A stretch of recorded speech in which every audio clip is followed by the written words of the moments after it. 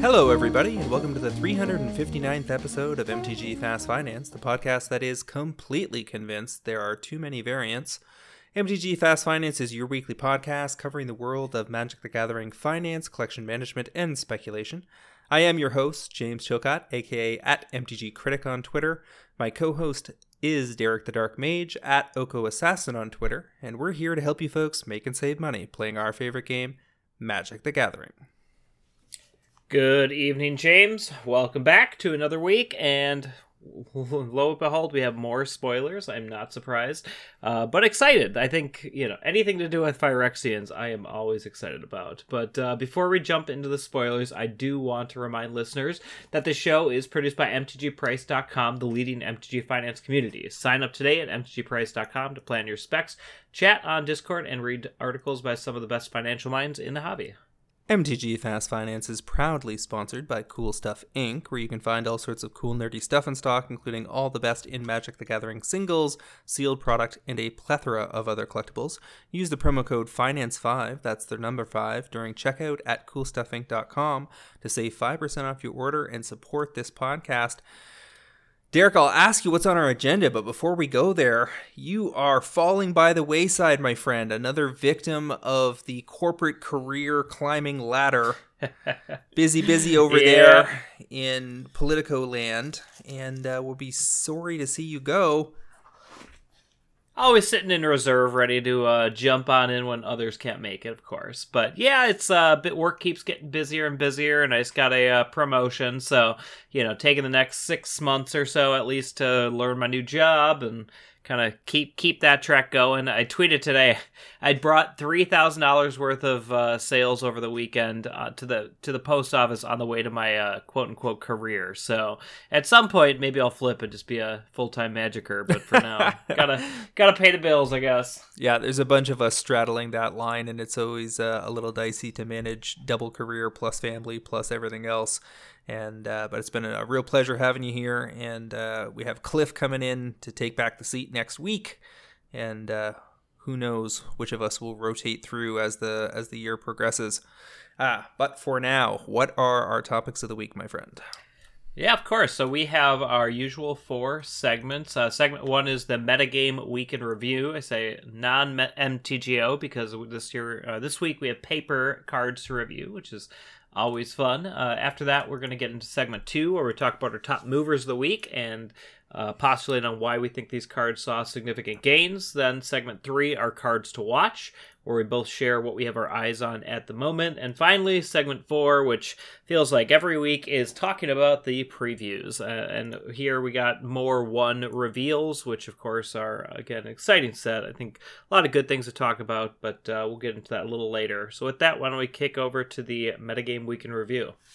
We do have a contrast here, as you said. We're going to look at both the Modern Challenge from Magic Online from this weekend, as well as the Grand Open Qualifier, which was a 400-player tournament in Italy this past weekend, and the similar-sized $20,000 RCQ that went down at SCG Con, New Jersey.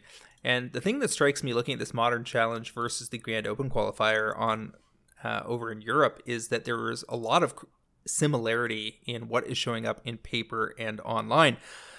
As we have attempted to digest the data from the Magic Online meta all the way through the pandemic and beyond, it has often struck us as big question mark as to whether paper would be in sync. And there are unique dynamics in both environments, and sometimes different decks tend to be more prevalent. A good example would be that in paper you have old school Jund players, Merfolk players, etc., and Tron players that have been playing those decks for so long, updating them along the way, that they tend to make up a decent set of the meta at your local LGS on any given Friday night. But on Magic Online, things can rotate much more quickly as people move in and out of decks in order to keep, a 2 or 3% edge against the field. So, looking at this Modern Challenge that did take place online this past Saturday, we see Jeskai Breach rising to the top yet again, certainly a deck on the rise. And the interesting thing here is that this is not the version of the deck that uses the milling process. This is the aggro deck that we talked about, finishing people off with small creatures and lightning bolt. In second place, we have Merfolk. Black Red Scam was in third. Amulet Titan was in fourth. Blue Red Murktide in fifth. Jeskai Breach again in sixth place. 4-color Creativity combo in seventh, and Blue Red Murktide in eighth. A fairly standard looking top 8 based on how Modern looks these days. Now, if we contrast this to what happened over in Italy, a lot of the same stuff. We've got Hammer Time on top of the heap here. It didn't show up in the top 8 in the Modern Challenge on Saturday, but I think it did show up on Sunday. They were running a Haywire Might in the main. I thought that was interesting. And then I wanted to flag that both the Blue-Red Murktide and Jeskai Breach decks that finished second and third in Italy were both running 4 copies of Ledger Shredder. And this has reinforced for me that the foil extended art Ledger Shredders, even though they are less rare overall than foil extended art rares were back in the Theros and Eldraine era, just because of the composition of the collector booster packs, the overall demand profile for this card between the multiple decks that run it in Modern, the decks that are likely to run it in Pioneer moving forward, and its constant demand vis-a-vis EDH and Cube, leads me to believe that original premium copies of the card are going to be solid gainers through the next 12 to 16 months. Yeah, Ledger Shredder, I mean, it constantly surprises me, right? I mean, this is a card that pops up, you go, oh, it's not good, or it's fine, and then it blows out, and you'd think things, I guess, would adjust more, or, it would fade. Like, we've seen these things. They come in, they're cool, they're a new toy, and then they fade. It's been a fairly long time, and it's still being run in dominant decks throughout all variations of competitive Magic. That is a card that I want to be a part of, right? At a minimum, it's staying stagnant at worst, and more than likely, over time, as long as it doesn't see a reprint, the sky's the limit on something like that. Blue-Red Prowess in fourth in Italy. 5-color Domain making a relatively rare appearance in fifth. Shardless Footfalls in sixth. 4-color Creativity in seventh in this tournament, same as it was in the other one. Merfolk in eighth here. So you had sprinklings of a lot of the same elements and a couple of surprises. Now, over in New Jersey at the 20K RCQ event that Star City Games was running, we had Blue-Red Prowess on top of the heap, running 4 Underworld Breach. So now you've got Breach in the Jeskai Breach decks, which have 2 flavors that are distinct decks. You have the Prowess shells running it, and it just seems to be turning into a value card. And it starts making you wonder why people didn't clue into Yawgmoth's Will variant being a value card sooner than this. Right. Yeah. I watched somebody on stream the other day. There was nothing going on. They just played Mishra's Bauble, cleared out like 15 cards from their graveyard, drew 5 cards because they didn't have a lot of mana, and next turn went off because they're like, they drew into it. There wasn't a lot in the graveyard that was exciting, but they drew 5 cards. That is the worst case scenario. Best case scenario, you're obviously putting threats to the board. You're drawing multiple cards from draw spells. It's solid, right? Like, it's never going to be Yawgmoth's Will. It's just not. But you know what? As long as you can emulate it in some fashion, that's a pretty good card. Yeah, a Will that can pull 3 or 4 things out of the yard and put them to work again is still a pretty strong card. Yep. So second place in New Jersey, Blue-White Control, running 3 Subtlety as a notable inclusion in the main. Hammer Time in third here. Eldrazi Tron in sixth. Red-Black Scam in seventh and eighth. 2 very interesting decks, though, in the fourth and fifth place. The fourth place deck was Rakdos Aggro, and we don't mean Red-Black Scam, we mean Aggro. 4 Dothy Voidwalker, 2 Evolved Sleeper, 2 Gix Yawgmoth Praetor, that's not a card I think most people had flagged for Modern, 2 Kroxa, Titan of Death's Hunger, 4 Ragavan, 2 Seasoned Pyromancer, 2 Turok, Dread Cantor, Fatal Pushes, Inquisitions, Culligan's Command, Lightning Bolt, Terminate, Thoughtseize, 2 Fable of the Mirror Breaker, and 3 Liliana of the Veil back on the menu in Modern. Yep. So of all, I thought Gix would see play in Pioneer. It has not, and I think that's mostly just there's a shell that I guess wants it, even though I'm surprised it's not played even as a one of in like the red black shells. But here, I mean, if you're connecting, I mean, you have Dothy Voidwalker unblockable, Evolved Sleepers coming down on 1, Ragavan's coming down on 1. If Gix is coming late, you have Seasoned Pyromancer making multiple tokens. I mean, you're drawing probably 2, 3, 4 cards off of a Gix. So even if it dies, as long as it lives for a 1 battle cycle, I mean, you're getting value there. And then, obviously, if it's in the late game, if everyone has drafted with this card and you can dump 7 mana into it, it is absurd in the late game. And so, you know, two copies seems about right here. You know, if you had 3 or 4, too much, it's a legendary. 1 is a, you know, just toss in would be okay too, but I'm not surprised to see it here. On EDH Rec, you know, this is actually one of the top 7 cards, I believe it is, in the set of Brothers War, and it's one of the only cheaper mythics right now. It's like $15 instead of 20 for a lot of the other really high-end mythics currently. So this is one I've been keeping an eye on. I've been buying all these Magic Online sets and redeeming them and selling them off, and the Gix go faster than anything. And so I think this might be one to keep an eye on going forward. Very interesting deck. And then the one after it is Green-White Devoted Mystic combo. The thing is, this is elements of the Devoted Mystic combo decks of 2 or 3 years ago, where it has all the same elements. You're basically just trying to get Devoted Druid and Vizier of Remedies on the table so that you can make infinite mana and then go off with a Walking Ballista. But it also has the Stoneforge Mystic package. It's got 4 Stoneforge Mystic, of course, and then it can go get Batterskull, Cauldron Complete, Luxior, Giada's Gift, or a Viridian Longbow, all in the main. And you've got protection via Burentin Forge Tenders, Giver of Runes, Solitude. You know, this is kind of jamming some peanut butter into your chocolate and hoping it all works out. And they've also got 4 Lair of the Hydra, giving them interesting something to suit up and swing with if the combo gets knocked off the table.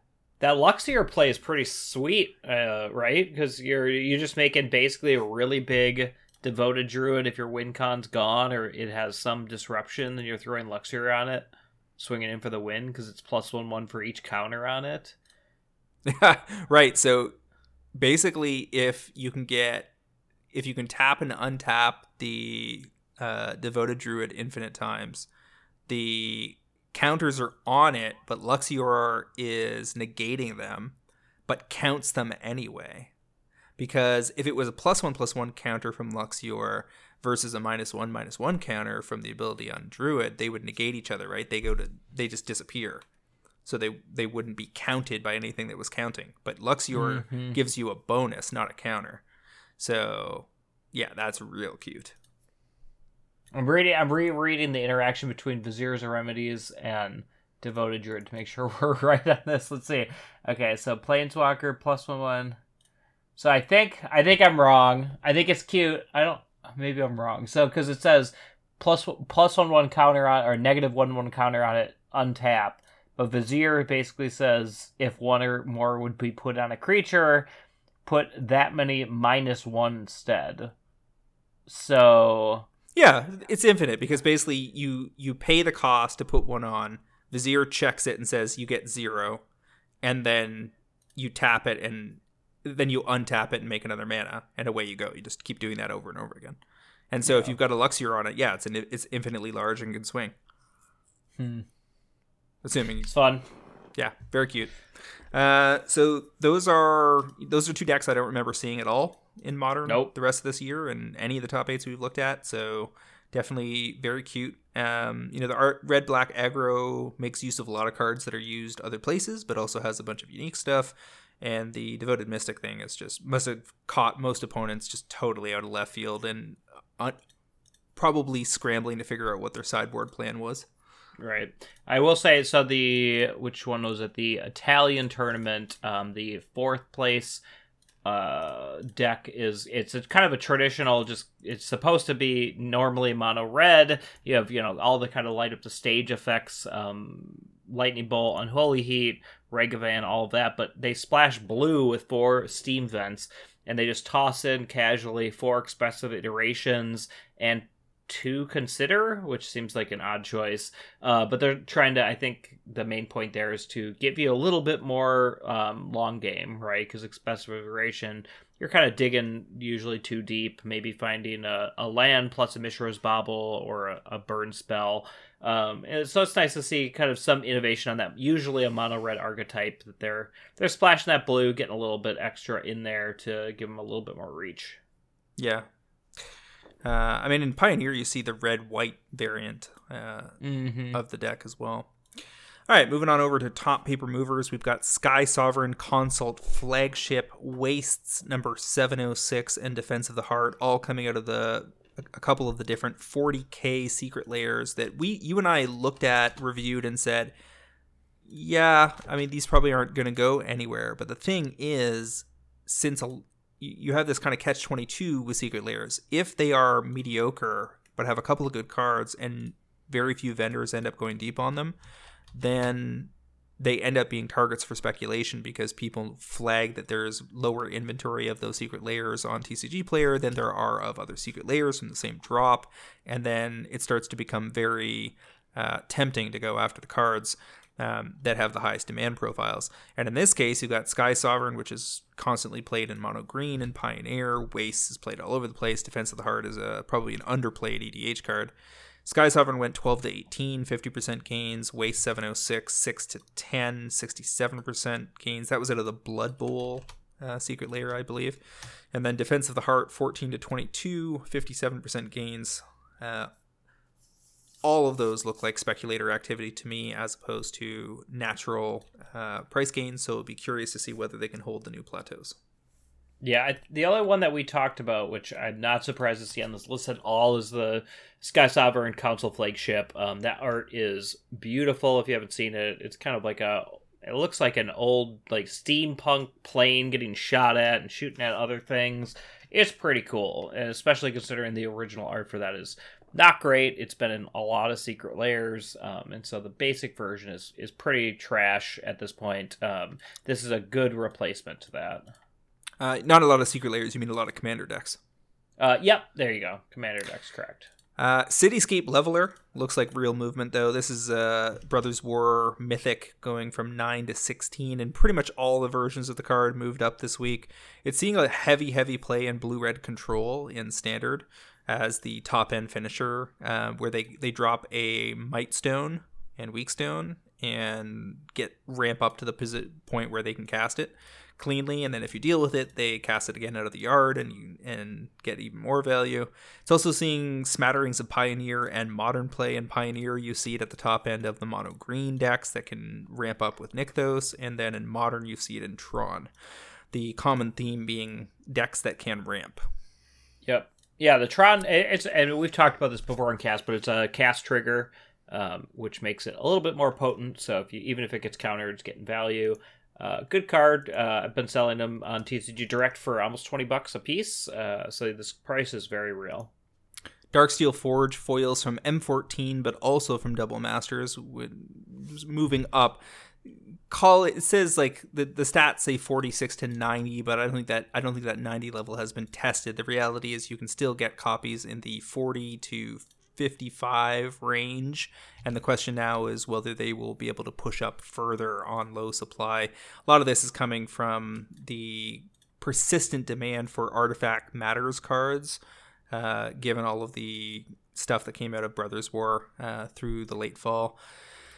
That's just to add there. This seems kind of real as a price, relatively speaking, because I just looked up the Double Masters version of this, the original Doubles Masters foils are like 47-ish. So if those are hitting 47, having this older, much older, much more scarce version go up seems like it would be pretty real.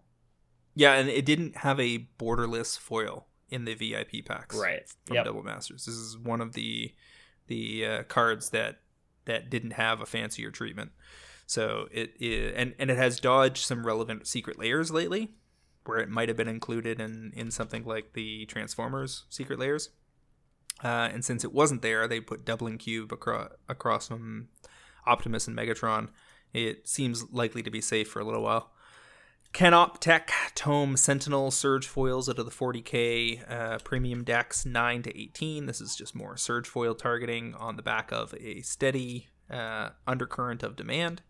Blast Furnace Hellkite out of Brothers War Commander cards, $2 to $5. I think all the versions of this card moved up this week. It's in 2,900 on EDH Rec so far, third most played Brothers War Commander card, and a powerful dragon in its own right, given that it makes a bunch of stuff swing with Double Strike. Yeah, I was surprised a little. So I saw people chatting about like this potentially being moving and this and that. And I looked up the EDH Rec stats. They're fine, but they're not like amazing. And so I kind of took a pass, which, we've talked about this in the past. Pick the best things and focus in and do the best. Here is my, I missed out on something, right? It went from 1 to 5 or whatever it is. And I should have probably gotten in, but it's fine, right? And so I tend to try to practice what we preach and took a pass on this because the EDH Rec numbers didn't really live up to what people were saying. That said, price doesn't lie. It is up. I'll be curious to see where it goes from here. 3,000 decks is nothing to sneeze at, but that's equivalent to, say, Gixian Puppeteer. Right. Out of Brothers War.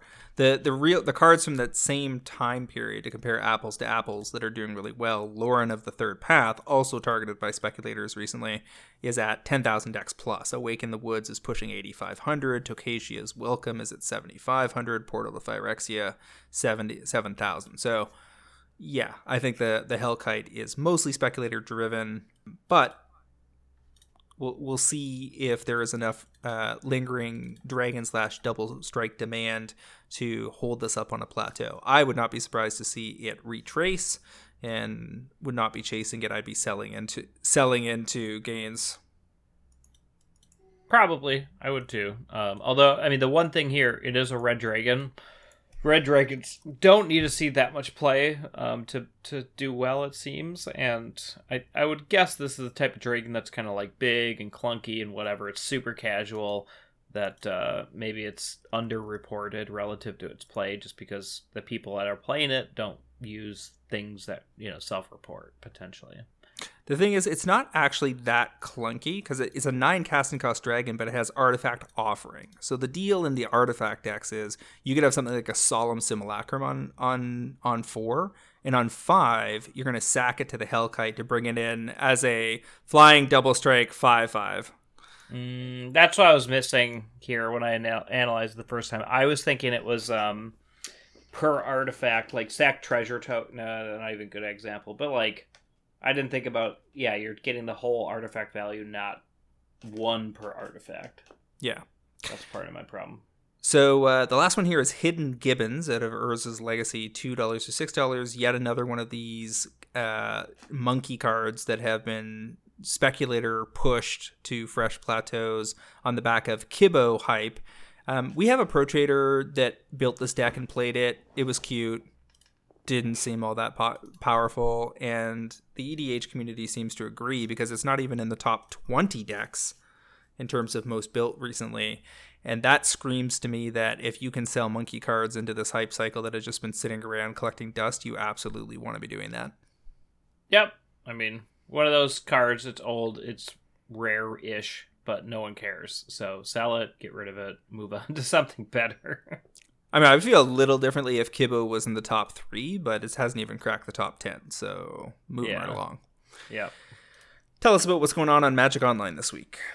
Sure. So we saw some movement this week. Specifically, Miria's Call was one of the movers. Went from about 18 tickets to 25. That's really based on the Mono White Legacy deck with Initiative doing very well. This is a 4 of in that deck. So we've seen Miria's Call go from about, I put 18 to 25 in the last week, but we've seen it go from 5 to 25 in the last 2 months. So it's seen a lot of movement there in general. Emery also on the move with its use in some of the breach decks, going just from 1 to 2 ticks, so not a huge change, but 100% gains. And I put one on here. Obviously, we were always just kind of picking a few here to represent what's happening broadly, but Kayla's Reconstruction, we've talked about a few times on Cast in the tournament list, so I included on here. It went from about 0.3 ticks to 0.9 ticks. Brother Ward's card that's kind of like Collected Company 5 through 8, and that is going about a 200% gain, which obviously is not a huge, but definitely something where if you saw it being played all over in all these tournaments, doing well, hitting top 8s, you could make a decent profit on the back of the Green White Angels deck. Exactly. Right. All right, moving right along to cards to watch. Darksteel Forge, the aforementioned foil movement, caught my attention, so I decided to take a look at the non-foils. The Double Masters non-foils started around 20 back in mid-October, and as we move towards Brothers War, they've done nothing but go up. And the steepness of that curve is actually stronger than it was with the foils. We're now looking at 20 listings starting at about $30 on TCG Player, but the curve up towards 40 or 45 is pretty steep, and over in Europe we can still get these in and around $23, $24, $25, even given the recent currency shifts, and considering shipping, as long as you've got a cart going with a few other items in it. All of that leads me to believe that you could probably snap these off at 24, 25 over in Europe and or Japan. There are also opportunities over on that side of the world with this particular card, and aim to out on these somewhere closer to 45 or 50 somewhere in the next 6 months. I was shocked when I saw the price of this card. This is like one of those casual cards where, I'm not the one playing this. It's other people that, I have to try to get in their head on. But it's amazing to me. It's been very resilient. This was down when it launched. So Double Masters came out. This was only $10. That's crazy. So even though you're coming out of the tail end, I agree, especially with the reduced price. I think it's pretty much on track. This is one of those it slips into all the decks that are being made with Megatron and all these other things. It's missed the Prime reprinting, as you mentioned already earlier. So I think it's on track. Obviously, it could get slapped somewhere else, but I don't really see where. We've hit all our reprints. The only thing is a Secret Lair, but the themes wouldn't make sense relative to what they've already printed in the last couple months. So I agree. It's on the right trajectory. The only thing I could stop it is if a new wave of supply came, but I don't know where that comes from right now. Basically, what you want to do with this card in EDH is you dump it to the yard, and then you use one of the many little tricks like Goblin Engineer, Welder style effects to put it back into play. And then you're getting your 9-drop that makes all the rest of your artifacts indestructible for the rest of the game, and that creates lots of problems because then people have to be exiling things. They need to cast a Farewell or something to deal with your board. So yeah, I agree with you that I think we've missed a lot of the reprint opportunities that are likely, at least for the first half of this year. And as a result, you got the secret, kind of the overhanging axe of the Secret Lair that could come into play, but I think they're moving on to other themes. We've got Phyrexian themed Secret Lairs coming up, and then we'll see whether perhaps March of the Machines might lead to another opportunity for this to catch a reprint. But in the interim, there is definitely a chance for the Nimble to get in and out quickly here. Yeah, and I would try to get in and out. I mean, this is a type of card where you're partly playing into the themes that are happening now, so you want to get out, because once those themes fade, it could also just depress the price a little bit. All right, what's your first pick? So I'm going to go with one which we kind of called a little bit, like maybe 3 or 4 months ago when we looked at it, but it wasn't an official pick, so I'm grabbing it here, which is Liliana Dreadhorde General, specifically the Stained Glass Secret Lair foil version. And this is one, when we last looked at it, I mean, when this came out, so it was in the one of the secret layers, it was dropped in. So previously, let's back up. It was $100 card because it was very rare. It was only in a couple secret layers as like a one of, option amongst many. And then it came out and it was in every single black version of the one with Grizzlebrand, a bunch of others, and in both in the etched foil and in the regular foil versions. And so it just got crushed. And if you looked at TCG 6 months ago, there was walls of 60, 80 everywhere because people were ordering the bundles. It was a great secret layer drop. And it looked like, what's going to happen. Like, they were just everywhere. And now if you go on to TCG Player, the walls are getting close to being gone. I mean, there's still, 10 copies here, 18 copies here. Disclosure, I have 60 at priced at $60 because I'm confident here. I probably will lower that a little bit, but I am not competing for the $18 price point. I think this is going to go from 18 to roughly 40, which would be getting it, not nearly close to what it was before, but it would be pretty, much higher than it is now, over a double up before fees. It is in 50,000 EDH rec decks, and so it's played very broadly. The base version is still around $20. And people, I think, generally like the secret layer versions. They became a little bit too abundant, but people like them. They look pretty. And this has seen several printings now, and so I don't think it's on the reprint list. You never know, but that would be my intuition. So I have the secret layer stained glass version of Liliana and Dreadhole General going from about 18 to 40 over the next 12 months. Yeah, the only part here I have any disagreement with is I think we probably are looking at 18 to 24 for the rebound, but that's a time frame that like 1 to 3 years that I'm entirely comfortable with. If you look at the reports that I post inside our sales reporting channel, my big profit margins are almost always in that hold time range. And you have to annualize, if you get 100% over 3 years, you got to annualize that back down to the like 20 something percentage that it ends up being. But those are still very good returns compared to, for instance, stock portfolios, etc., especially lately. So, yeah, I like this one. It's a very powerful Planeswalker. It's never going to be less good in EDH. We're only going to get more zombie-related cards in the future, token cards, etc., that help this find more homes. And, the Amano Lilies are still some of the most expensive premium cards printed in the modern era of Magic. And, these probably don't deserve to be 20 or 30 times less expensive. So, we'll see. But how about you, James? What's your next pick? My next one is Seat of the Synod, the foil borderless pixel art version from the Secret Layers. I don't think I bought any of these at the time because I think my review of them on the Pro Trader Discord was that they were an intermediate pick from that drop series. But we got a ton of Artifact Matters attention in EDH this fall, months after these came out. And currently we're down to just 30 listings for this version of the card, which is easily the nicest version that has ever existed and probably ever will. This is very, very cool art that's well on theme. Going for about $20 right now, and I could see that easily climbing from 20 to 40 over the course of the next 6 to 12 months as people continue to build artifact decks. March of the Machines probably gives us more of that theming later this spring before we turn our attention to Lord of the Rings and get back into Modern Horizons 3 or whatever. But in that 4 to 6 month space, I think there's some good room for cards like Darksteel Forge and Seat of the Synod to climb that are either in the case of Seat of the Synod, have an artificial scarcity because they're a secret layer that nobody can crack any additional boxes to add stacks of these, other than what has already been tabled for the most part. And in the case of Darksteel Forge, it's just been out of print for long enough to start climbing. And these are great looking cards, and I forgot to buy some, as I said, so I'm going to have to pick them up myself to add to my Brea deck, and away we go. So one of the ways I look at, where I think things are at is not just looking at how many vendors are on TCG Player, but specifically how many vendors at near mint with 4 or more copies, because the one-ofs, 2-ofs, you can get kind of distracted. What you're looking for is walls.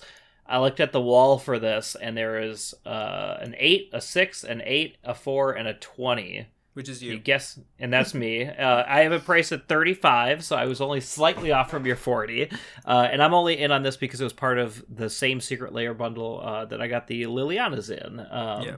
But yeah, I mean, there is very limited supply. I mean, one of the great things about Seed of Synod is it actually sees legacy play and some of these other formats that like really don't matter in other spaces, but it does here. And so if you look through the TCG sell history, there are several copies of 3s, 4s being sold because they're being put in competitive decks. And so I think that is something that really bolsters this in a way that it doesn't some of the other similar situated lands that don't really see a lot of competitive play, in addition to the obvious EDH pressure. So my literal money is on the line in the same boat here. I have mine listed for 35. You have it at 40. I think both are reasonable. I'd probably sell some at 35 and move it up to 45, honestly. So I'd be doing about the same thing. So I clearly agree because I priced it the same way.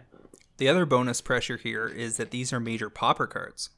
Pauper Challenge from January 8th included an Affinity deck, Classic Affinity. This is with Frogmites and Mirror Enforcers and the like. And of course, when you're running those, you're running these lands were common back in the day in Mirrodin, so you get to run your 4 Great Furnace and your 2 Seed of the Synod in that deck, 3 Vault of Whispers, which means that all of those are, bolstered to whatever degree you believe Pauper players are out there building premium versions of their Pauper decks just to annoy the other Pauper players. I have zero insights into the Pauper community outside of Moto, so I'm not sure, but it can't hurt. It cannot hurt. If we look at the sales data, these are also moving pretty decently for premium cards. You got onesie twosie per day kind of thing, which is exactly what you want to see for that kind of stuff. What is your final call here? Sure. So my final call, which I mentioned in the Moto Movers, is Amiria's Call, specifically the foil extended art versions going from 11 to 20. And here, I mean, mentioned previously the legacy play. That's obviously not a huge factor in paper, but generally speaking, this card just continues to see strong play. White keeps getting better as an EDH card. And if you look at the base versions of Miri's Call, they're getting up there. They're up to $7-8 a piece for a lot of sites. So having the extended art foils at 11 and having the supply not be huge. I mean, there's still enough around, but it's a pretty reasonable amount. If you go on TCG, the kind of foil near mint vendor list is down to 24, so it's not huge, with pretty limited walls. One wall of 5 at $12, and then the next jumps up to 25. And so I have this just kind of very, I think, conservative, going from 11 to 20 in a 12-month period. I think it'll probably go past that, but with reprints being what they are, trying to get out relatively reasonably early is probably not a bad thing. So I have, Miri's Call, foil extender going from 11 to 20. They don't have a lot of places they can print flip mythic lands. Correct. They can certainly do a Secret Lair to revisit these if they want to, but we don't have Zendikar on the agenda anytime soon. I think pretty sure this fall is Return to Ixalan, if I'm not mistaken. So Zendikar is probably a few years off yet. And given what they revealed this week with all the the Gatewatch characters that have been turned evil, and I'm assuming they're then going to have Teferi save everybody by altering the timeline, since he's lost in time currently in the past. Who knows where we're headed. Amiria's Call, foil extender, mythic land that sees tons of play alongside the blue one, the green one, the red one, and the black one. And this is very similar to the situation with the Neon Dynasty lands, except these are mythics instead of rares. Zendikar Rising was overprinted, probably by 10 or 15% versus market demand. There was collector booster boxes sitting around for months and months after the initial release that were lower and lower in price, and the gaming company and other big vendors snapped up what they could at rock bottom prices and then cracked for singles and let them drain slowly over time. So given that all of that has gone on, to take a look at some of these mythic lands and realize that they are actually getting down to a level of listings that is going to turn the corner on pricing and ratchet them up to another plateau. It's a pretty good place to be for anybody that cracked this product. And I've certainly got a bunch of these sitting around in a variety of languages, so I would love to unload them. Yeah, and all the lands are pretty good. They obviously have varying levels. I think black is probably the most expensive, if I had to guess right now. But I would have to double check on that. But Agadeem's Awakening, yeah, probably. Zendikar it looks like Rising. Black and blue are close. They're both about 28 for the oil. Yeah. Seagate Restoration. Yeah. All right, so we can move along to all sorts of reveals that were dropped for Phyrexia. All will be one. Turns out that the 5 mythic planeswalkers in the set are the completed planeswalkers, which are the planeswalkers that have been corrupted by the Phyrexians.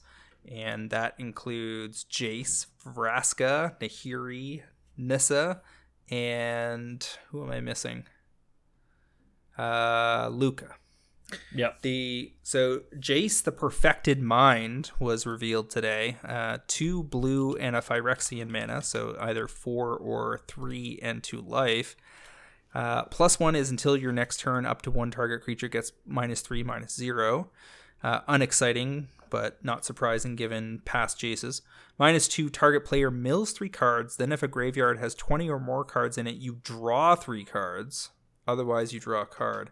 -X, target player mills 3 times X cards. So this slips into all the blue mill decks in EDH forever, because it is 3 mana, mill some stuff, draw some cards, which helps you mill some more stuff. And you can also, if you get Jace, boosted pretty big, and he survives on board for a while, you can make somebody mill 15, 20, 30 cards. So this doesn't look like a red hot spec to me because it's mill specific, and mill cards tend to have trouble getting there. But it's a solid card for that genre. I'm not sure I would want this to be the last Jace if it were, but I also don't believe it's going to be the last Jace. Yeah, so, I agree with that. I could easily see it being something like they end up coming back to the fold one way or another with time manipulation or whatever. But then Jace is a blue-black character the next time we see him. Mm-hmm. Yeah, this seems strong to me, but obviously it has to go in the right deck. But 20 cards in your graveyard is not crazy for Modern, for example. That said, Modern's just so powerful. I don't know if you want to take off a turn to draw 3 cards. Even 3 cards used to be like a lot. Now, you just play down a breach and draw 3-4 cards for 2 instead. So we'll see. I mean, this could be Pioneer, I guess, but it's hard to fill your graveyards. I like it as a mythic. But yeah, I think it needs to find a home. But it seems like of the completed Planeswalkers, it does seem like one of the stronger versions. I think it's very niche. Like it's a strong mill card, but it is limited to mill. Mill has always been niche, so financially speaking, I don't expect it to be expensive. I don't think it's limited to mill. I really don't. I mean, it's you could see it like in a blue-white control shell. Or something. I mean, as a finisher. It does -3, right? So if you're on the play, you go, turn 1 pass, turn 2 kill your thing, turn 3 play this out, draw a card, next turn tick up, block whatever they're doing, and then from there on it's just solid. And if you're playing with any sort of like I'm filling my graveyard anything, right, it can do okay on its own. It's just like a value card. If you're playing it for 4, you're getting 2 cards right away, you're milling 6. The likelihood of you not getting to 20 pretty quick in Modern is probably pretty low. So I don't know, I could see it being a role player, but like you said, I mean, it does have to go in the right deck, but I don't think it's exclusively to mill per se. This next one I'm a little more interested in personally because it slots right into Atraxa, where it ends up killing somebody the turn it comes into play. Vraska Betrayal's Sting is 4 black Phyrexian mana, so 6 or 5 and 2 life. 0 is you draw a card and you lose a life, and then Proliferate, which in Atraxa Planeswalkers puts loyalty counters on all your Planeswalkers, and Atraxa counters puts counters on all your creatures. If you're building a poison version, all the people get poisoned. -2, target creature becomes a treasure artifact with sack this basically target creature becomes a treasure. So you basically just get to wipe something off the board. And it has to be targetable, so you can't do it to things that have boots on or whatever, but it's still just going to kill something and still be sitting there ready to do it again if it is defended. The -9 is if target player has fewer than 9 poison counters, they get a number of poison counters equal to the difference. So this can just give somebody 9, and then Atraxa will proliferate at end of turn, and they would get the 10th and die. For that to happen, this would have to have 12 loyalty as it came into play. But if you have the Green Praetor or Doubling Season in play, or a couple of other things, that's not hard to do in Atraxa, because the puzzle pieces are already there. This just becomes yet another Planeswalker that can kill somebody or win the game if it gets double loyalty. So overall, I'm in most decks, I'm going to be much happier to run Liliana Dreadhorde General as a 6 casting cost black Planeswalker, but this one is very solid as well, and I suspect it will be moderately popular over time. So speaking of Vorinclex, which is the Green Praetor I think you were referring to, I've been selling those, which is a little higher because it's TC Direct, but like for $50 a pop, which, you know, I don't know if folks are remembering the price, but this was one that came out. It did, you know, it had some hype, then it kind of faded. As you said, you know, Kaldheim was open pretty broadly, pretty hard, and so it kind of faded down to $22, I want to say, and now it's just hard rebounded. So I definitely missed buying the bottom on this because I just wasn't paying attention to the card at the time. But it started the year 2022 closer to $25 than $50, and is kicking off this year a lot closer to $50. So go figure. Backup Doubling Season on a Trample Haste 6/6 body is totally reasonable, right? and it has plenty of homes. And it got telegraphed, right? I mean, it's a good card, but it's only in 36,000 decks, so it's not like it's, you know, so ubiquitous that it's obvious that it would be this price. But it's 36K is like A tier. It's solid. It's not quite S tier, but that's A tier for being only 2 years old. Yeah, 2 years old with a high price point no matter what, which means it's limited in who plays it. Yeah. Speaking of huge green Planeswalker related cards, Nissa Ascended Animist, 3 double green, double Phyrexian mana, so cost 7 or 5 and 4 life. +1 is create an XX green Phyrexian horror creature token where X is Nissa's loyalty. So if you paid full fare for her, then you're getting an 8/8 on your plus. And on the next turn, it would be a 9/9 and a 10/10 and so forth. If you paid for Phyrexian life, then she comes in with 2 fewer loyalty counters, so you would be getting a 6/6. And the -1 is destroy target artifact or enchantment, which is never not going to be useful in EDH. The -7 is until end of turn, target creatures you control get +1/+1 for each forest you control and gain trample, so it's got a Crater Hoof ability stapled to it. I would expect that of the completed Planeswalkers, this is the most popular one for EDH, and it will be popular to very popular. It sounds right to me. We've also got Nahiri the Unforgiving, which is 1 red or white Phyrexian, and then white. So 4 or 3 and 2 life. For a 5 loyalty Planeswalker that says +1 until your next turn, up to 1 target creature attacks a player each combat if able. So you can force an attack. +1 discard a card, then draw a card. And the 0 is exile target creature or equipment card with mana value less than Nahiri's loyalty from your graveyard. Create a token that's a copy of it. That token gains haste, exile it at the beginning of the next end step. This is deceptively powerful. People might read the first 2 abilities and go, cool, not that special.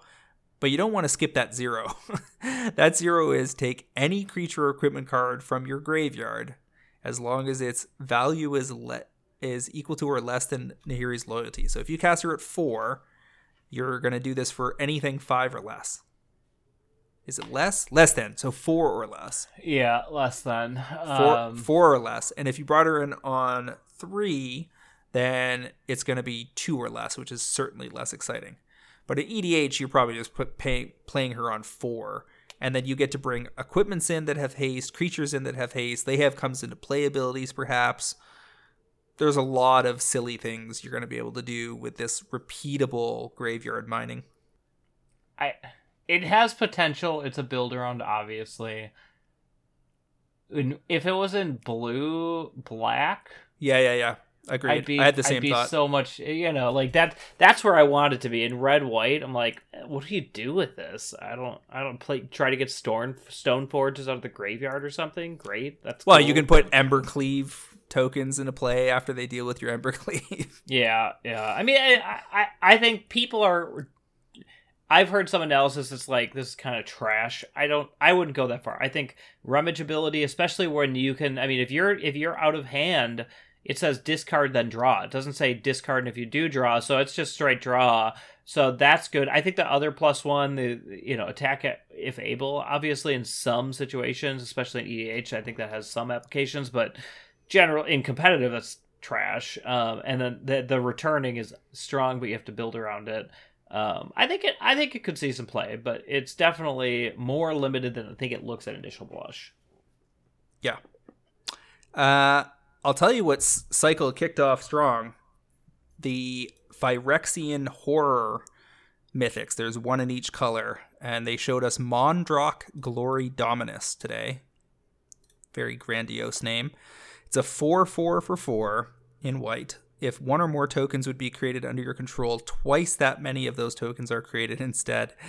So we talked earlier this year about the kind of onslaught of Treasure Matters cards and how Academy Manufactor was kind of an inevitable gainer because of all the cool interactions that it had with a variety of other things that they printed. And now you got this thing that says anytime you get a food token, anytime you get a blood token, anytime you get a treasure token, anytime you get a gold token, anytime you get a creature token, you get twice that many. And, it's not limited in any way. And then you can give the creature that's providing that backup effect in the same way that Vorinclex is the backup to Doubling Season. This is the backup to your Anointed Procession or your Parallel Lives. Yeah. And therefore we'll see tons of play. When you're the second or third printing of something that a deck really wants and you're providing the alternate draw step to get that puzzle piece onto the board and start going off, you're going to be a very popular card. And as a rare, this would have got very cheap. As a mythic, it's probably going to be like Vorinclex. It's going to get too cheap at some point. We're all going to forget about it. And then we're going to need to put a note in the calendar for about a year from now to pick these up on the cheap and get ready for them to climb for the next 3 to 5 years. Yep, I agree. I also wondered whether this interacts. I kind of like looking at it with Elesh Norn's 1 more mana, and that is any permanent entering the battlefield. Doubles the trigger. So if you have I'd have to think through more like what the token is that comes into play that has triggered abilities. But if you do, like those two work synergize together, and they're both obviously white. For instance, say you're in red white and you had both these cards in your deck, and you play a Seasoned Pyromancer, you get double 1/1s, right? And it happens twice, so you get quad. Right. Also, if you're playing the new, no, you get 8. 8 if you had all 3 of those cards together. If you're playing Shrekvol's Hive, that's the Bitter Blossomish card, so it's one white, one colorless, beginning, lose a life, create a 1/1 Phyrexian with toxic. So you get 2 of them, yeah. That could give you 2. There's a lot of little things going on here. But yeah, I mean, just, it's a mythic, it doubles up tokens, you want that, it has extra abilities for Indestructible, which anyone wants, like, and it's 4/4 for 4, so it's not even like a terrible body. And just with Smothering Tithe, you're probably going to get to the Indestructible, right? Oh yeah, because you get to pay one Phyrexian. So you drop Mondrock into a Smothering Tithe. Your opponents draw a card. You get 2 treasure. You immediately Indestructible Mondrock. Yep. Very good card. And I suspect that at least 1 or 2 of the other Phyrexian Horror mythics are going to be equally nasty. They showed off this ridiculous rare, Bloated Contaminator. 2 and a green for a 4/4 trample, toxic 1 when it deals combat damage to a player proliferate. Like, are you kidding me? That's the most pushed 3-drop I've seen in ages. And still probably not good enough for modern, but certainly good enough for standard. And we'll see play in EDH just because on rate and in theme, it makes sense. There are plenty of decks that are interested in proliferating. Like, for instance, I have Atraxa Planeswalkers, which has almost no creatures in it, but I also have Atraxa Counters, which is all the creatures with counters on them. And even though this doesn't put creature counters on itself, it does give the opponents Toxic. And as a 4/4 Trampler for 3, if you play it in the early game, it's going to get in a couple times and start that process off. And then your other proliferate cards are slowly poisoning those people to the point where it becomes a problem. And yeah, it's just a great card on rate. And I don't really want to sit across from it and draft because it's going to be, you're going to play your 2/2 for 3 and they're going to play this thing and you're going to be like, oh, fuck, I hope I find a kill spell soon. So my read of Toxic is that it's going to be bad. I'll be like, not very strong. I'll be very curious if I'm proven wrong on that. It feels like they tried to fix Infect and went a little too far, and then it's just going to be kind of middling, and you're going to have a lot to close out Toxic games. I could be wrong, but that was my read from what I've seen so far. I suspect that it is tuned for limited, but that there is going to be a green-white Toxic deck in Standard. Yeah. Would be my guess. Probably. And some of these cards might be relevant in Infect for Modern. Right. And if they're doing their job, it should be, right? Like, you shouldn't have a theme that's just totally unplayable, but... Yeah. Infect was kind of broken, so it wouldn't be surprised me if they overcorrect. So some of the other stuff they showed us today, they did the collecting Phyrexia All Will Be One, and they did a detailed breakdown of the collector boosters, which is, of course, often of relevance to our listeners. So this time around, we've got one slot that is traditional foil, alt border, rare, or mythic, which means you can get extended art rares, extended art commander rares or mythics, or borderless rare or mythics in foil in that slot. That's about what you would expect. One slot that is non-foil, borderless, rare, or mythic. So the borderless cards get their own slot. That probably means there are more of those than the rares or mythics that don't have a borderless treatment. Step and complete is another treatment. And there's a foil slot that is commons, uncommons, rares, and mythics. That makes them a little more rare on the top end, I think, because if this slot was just rares or mythics, there would be more of them than if they are competing based on rarity against commons and uncommons, if you follow. It means there's a bigger card pool. And what is step and complete? That's it's a treatment that is shown off on the website, one of many. This is the little Phyrexian logo one? Yeah, I believe that's true. Yeah. So it's got like the little Phyrexian rainbow symbols all over it. Yeah. And so they come across the entire spectrum of rarities, which means I think the mythic ones are actually fairly rare, if I'm reading this correctly. Traditional foil showcase Ichor, commons or uncommons. Non-foil showcase Ichor, commons or uncommons. Ichor is another treatment. I think everybody's agreed in the Magic community that there are too many treatments here. On the plus side, they're all cool. There's no terrible ones. They're all solid options. And I actually think that it is fine. Like, I think there's too many, and I think it's a burden on vendors. And I also think that in the situations where they don't split the slot, like if you have 3 variants of something, if it means they are all 3 times more rare than they would be otherwise, that's cool. If it makes mythics not actually mythics, that's a different thing entirely, because now you're messing with rarity. And there have been examples of that recently. To finish this off, there's a non-foil extended art jumpstart rares or commander rares or mythics. These are cards that would be found in Jumpstart or in the commander decks where they would not be extended art, but in the collector boosters they are. And then there's a non-foil extended art rare slot. 1 traditional foil rare or mythic, 2 traditional foil uncommons, 4 traditional foil commons, so those are still going to be dirt cheap. And then there's the slot with the Phyrexianized basic land or foil panorama land. Both are really cool, but I think the Phyrexianized basic land is going to be the one people are going to be after for the most part, because that's the one by Mark Riddick, which is the same as the Secret Lair from I think a year and a half ago, if I'm not mistaken, that did very well. They are really, really good looking lands. It's really good work by Mark. And then the double-sided tokens are the final slot. Now, if we look at that, the slot with the most goodies is the traditional foil alt border rares or mythics, so the foil fancy cards. And in that slot, they said you get everything. Let me just double check this. You get everything that is mentioned. So you've got in the Booster Fund rare or mythic non-foil, there are 5 rare borderless fast lands. So that's the return of the fast lands that we talked about last week. That's 13% of the time. You get 16 rare borderless Ichor cards 41% of the time.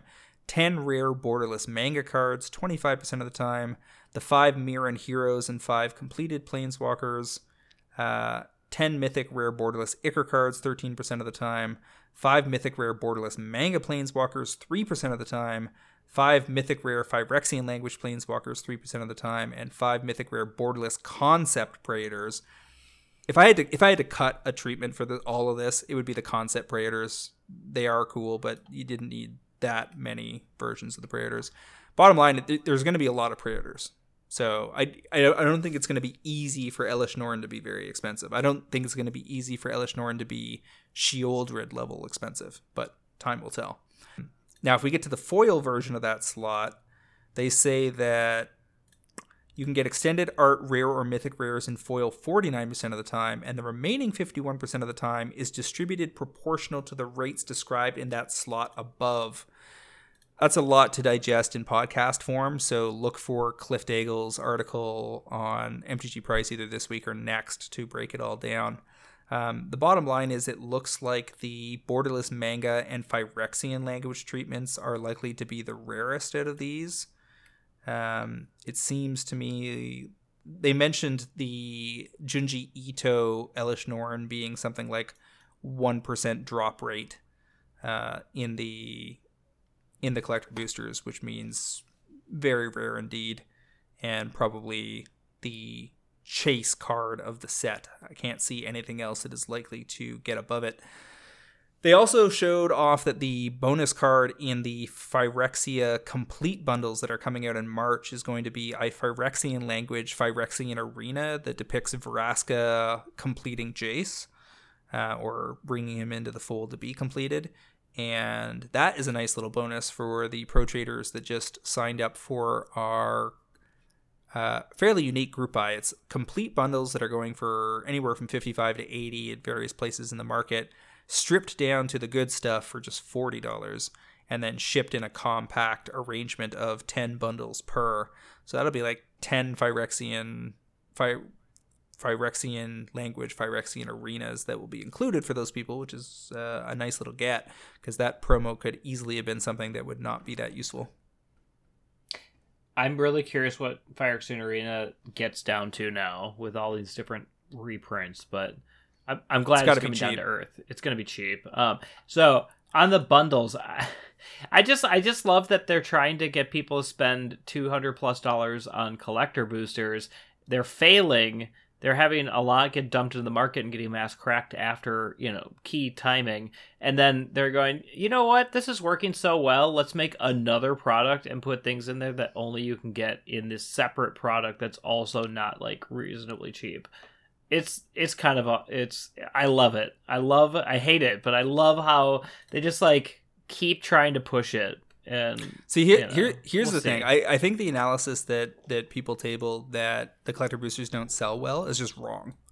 Collector boosters sell. Oh yeah, they sell well. Yeah. They sell extremely well. They just don't sell to the level that they are printed, which is a whole different matter. Like they're a success. They just see us print whatever 10 to 20% less depending on the set. If they printed 20% less, they would sell out every time. Right. And they would climb too high too fast, and people would be complaining. There is a sweet spot. They are not. I believe truly they have all the data to hit that sweet spot, but because of the pressure from Hasbro to continue ever expanding revenue and profit from Magic, they have not even tried. They have instead been trying to flood the market with the max it would absorb, and that's clearly a long-term mistake. I think everybody agrees. But it also means that things like Vorinclex get really cheap a year out and then double the year after. So you just have to be aware of what the dynamics are and be ready to move when the time is right. Yeah. Generally speaking, you don't want to be in early, you want to be in late. That is the Booster Fund era lesson. 100%. And the only time that's not true is when you are the first person to spot Ledger Shredder before the rest of us. Yeah, I mean, there's always going to be the 5 to 10% that you should be on early. The question is, are you good enough to be able to spot it consistently to offset the other 90%? I would say most people, if not nearly all, are not good enough, right? I mean, you got to be pretty good, pretty in tune to both in terms of what's the rarity, what's the desire, what's the need. And sometimes you hit it, but it's difficult. It's kind of one of those things you better do your research and not take anything for granted. They also showed off some Jumpstart rares from the Phyrexia All-Will-Be-One Jumpstart boosters, a product that I think is not going to last much longer.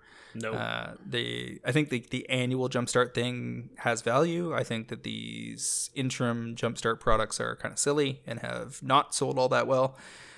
They definitely cranked up the rares here, but they're all very medium regardless. Might Overseer, Serum Sovereign, Kinzu of the Bleak Coven, Rux Hexgold Nabber, and Goliath Hatchery are all solid EDH cards, but I'm not going to go through them in detail because I suspect none of them are going to be particularly financially relevant.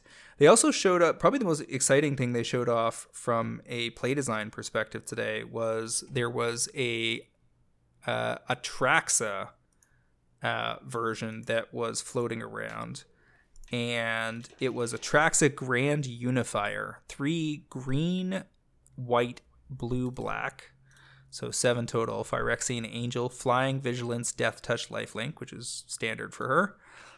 When Atraxa enters the battlefield, reveal the top 10 cards of your library. For each card type, you may put 1 card of that type into your hand, put the rest at the bottom of the library in any order. This card got much more interesting when you go to the reminder text, which says the card types are artifacts, battle, creature, enchantment, instant, land, planeswalker, and sorcery. So for the first time in a long time, we're getting a new card type, which is apparently called battle. And I had prophesized years back on this cast that there would be a card type that would be a mini game kind of scenario where there would be some kind of objective that the players had to tussle over. And I'm curious whether this is going to end up being that. Like it's going to be like first person to kill 3 of the other person's creatures gets such and such. Yeah. I saw this floating around. I wasn't really sure what to make of it, honestly, except that Tarmogoyf could be bigger. Yeah, it means Tarmogoyf could arguably be bigger. It means things like Goblin Tarfire. No, it's just called Tarfire, right? Tarfire, the Goblin Tribal Instant, and some of that other stuff. Original foils of those cards, if they end up having a reason to be relevant, could see some gains, I would imagine. Yeah, maybe. Yeah, I mean, this seems it's 7 mana. It doesn't seem like it's very pushed. Niv Mizzet Reborn seems very similar, where it's coming into play for a couple mana less, and pulling out couple 2 to 5 cards if you're building your deck right. This seems very similar. It's fine. I think it's probably living mostly on the Atraxa's name. If this had something else, I think people would have went, oh, that's big and fine, but just a straight value card. So I think it's fine, but I don't think it'll, in 6 months, I don't think we'll be talking about it, put it that way. I don't know. Atraxa being the number 1 commander of all time, and this fitting into most of the decks where you like the versions of Atraxa will all find a home for this just thematically. This Atraxa will probably be worth money down the road, but it could well get cheap. it's really the card being flagged isn't necessarily for financial value. It's because of course. Now we're all like on the edge of our seats waiting to see what these battle cards look like, right. And whether they're in this set or March of the Machines, like whether this is a future forward reference.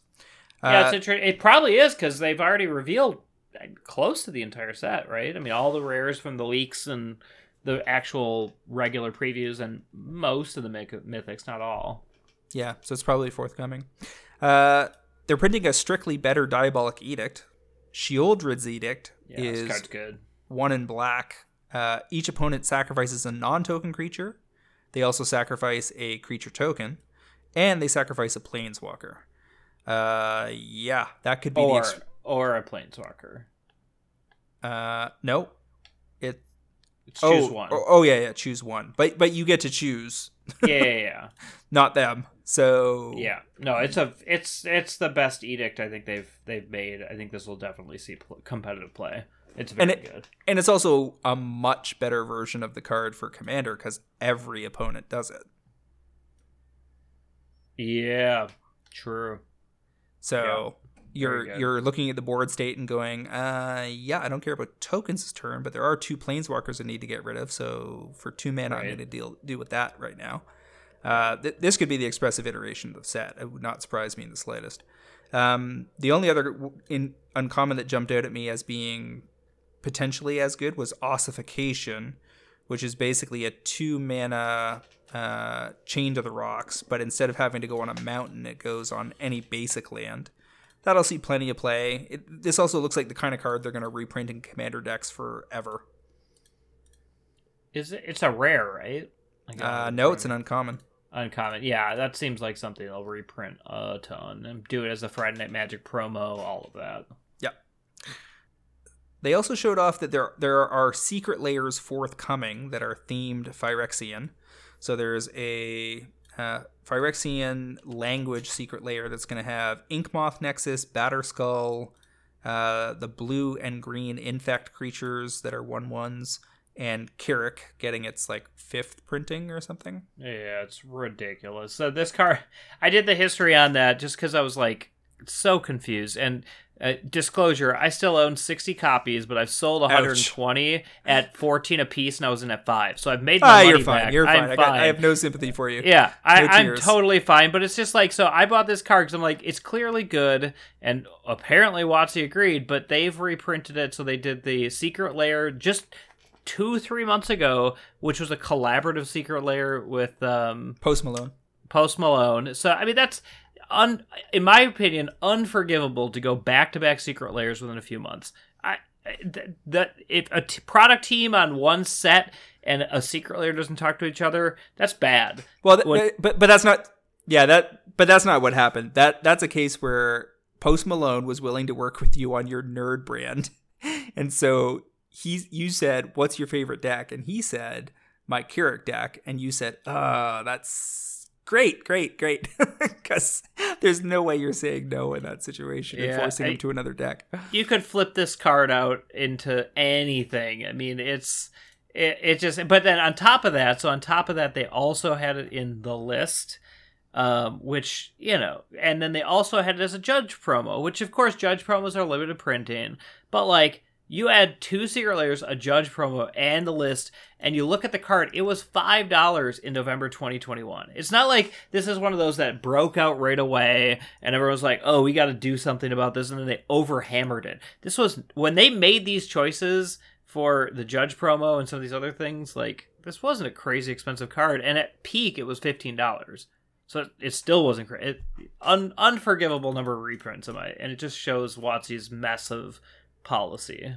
Of note, the Judge promo is still $90, so it's not like there's tremendous tiers for the judges or anything. They also showed off Secret Layer Phyrexian Showcase, which is a bunch of Phyrexian related cards. Unfortunately, there's only one card that really matters here. Phyrexian Unlife, Phyrexian Crusader, Plague Engineer being the important card, Urtai the Corrupted, and Glissa the Traitor. Cool thematic Secret Layer, but this is not anything like the 5 Phyrexian Praetor secret layer that they did a couple years back that was much richer. There's also a borderless Planeswalker secret layer, and they only showed off Nicol Bolas Dragon God with some really hot art. Apparently that one is going to be WPN Network exclusive, so it's going to be a secret layer that the stores can order.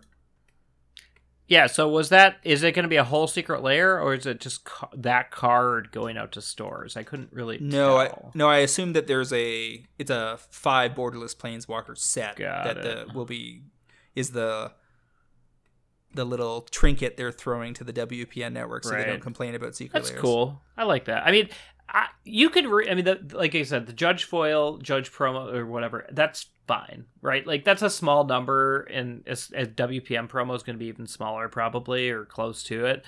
That type of thing I don't think really impacts prices. It's more just about goodwill to the WPN. So whatever's in there, totally fine by me. I bet you it'll be Teferi and Karn because they love to print those cards. All right, I think we got a handle on things for this week, and should be wrapping up that set next week, and maybe we'll have some more secret layer details for folks as well. In the meantime, where can folks find you online, Derek? Yeah, folks can find me online, mostly on Twitter at Oko Assassin. How about you, James? You guys can find me on Twitter at MTGCritic, as well as via my occasional articles on MTGprice.com and my constant haunting of the Pro Trader Discord. I would also like to remind our listeners to check out the MTGprice.com Pro Trader service. For just $9.99 a month or $109.99 per year, you can get early access to this podcast, fantastic articles by the best MTG finance minds in the business, low-cost group buys, and a super active Discord forum that will drive better returns and save you money playing Magic the Gathering in 2023. Once again, MTG Fast Finance is proudly sponsored by Cool Stuff Inc., where you can find all sorts of cool, nerdy stuff in stock, including all the best of Magic the Gathering singles, sealed product, and a plethora of other collectibles. Use promo code FINANCE5 during checkout at CoolStuffInc.com to save 5% on your order. And to support this podcast, James, that brings us to the end of this episode, and I guess of my, at least for now, the regular appearances on the cast, but really appreciate all the opportunities to chat with you, and hopefully I'll be able to come on as a guest at some point here in the future. I'm sure we will have you snuck back onto cast here and there. Massive thanks yous to Derek for joining me through the last half of 2022 and into 2023, and we will have Cliff Daigle return to cast next week. See all of you next week for another episode of MTG Fast Finance.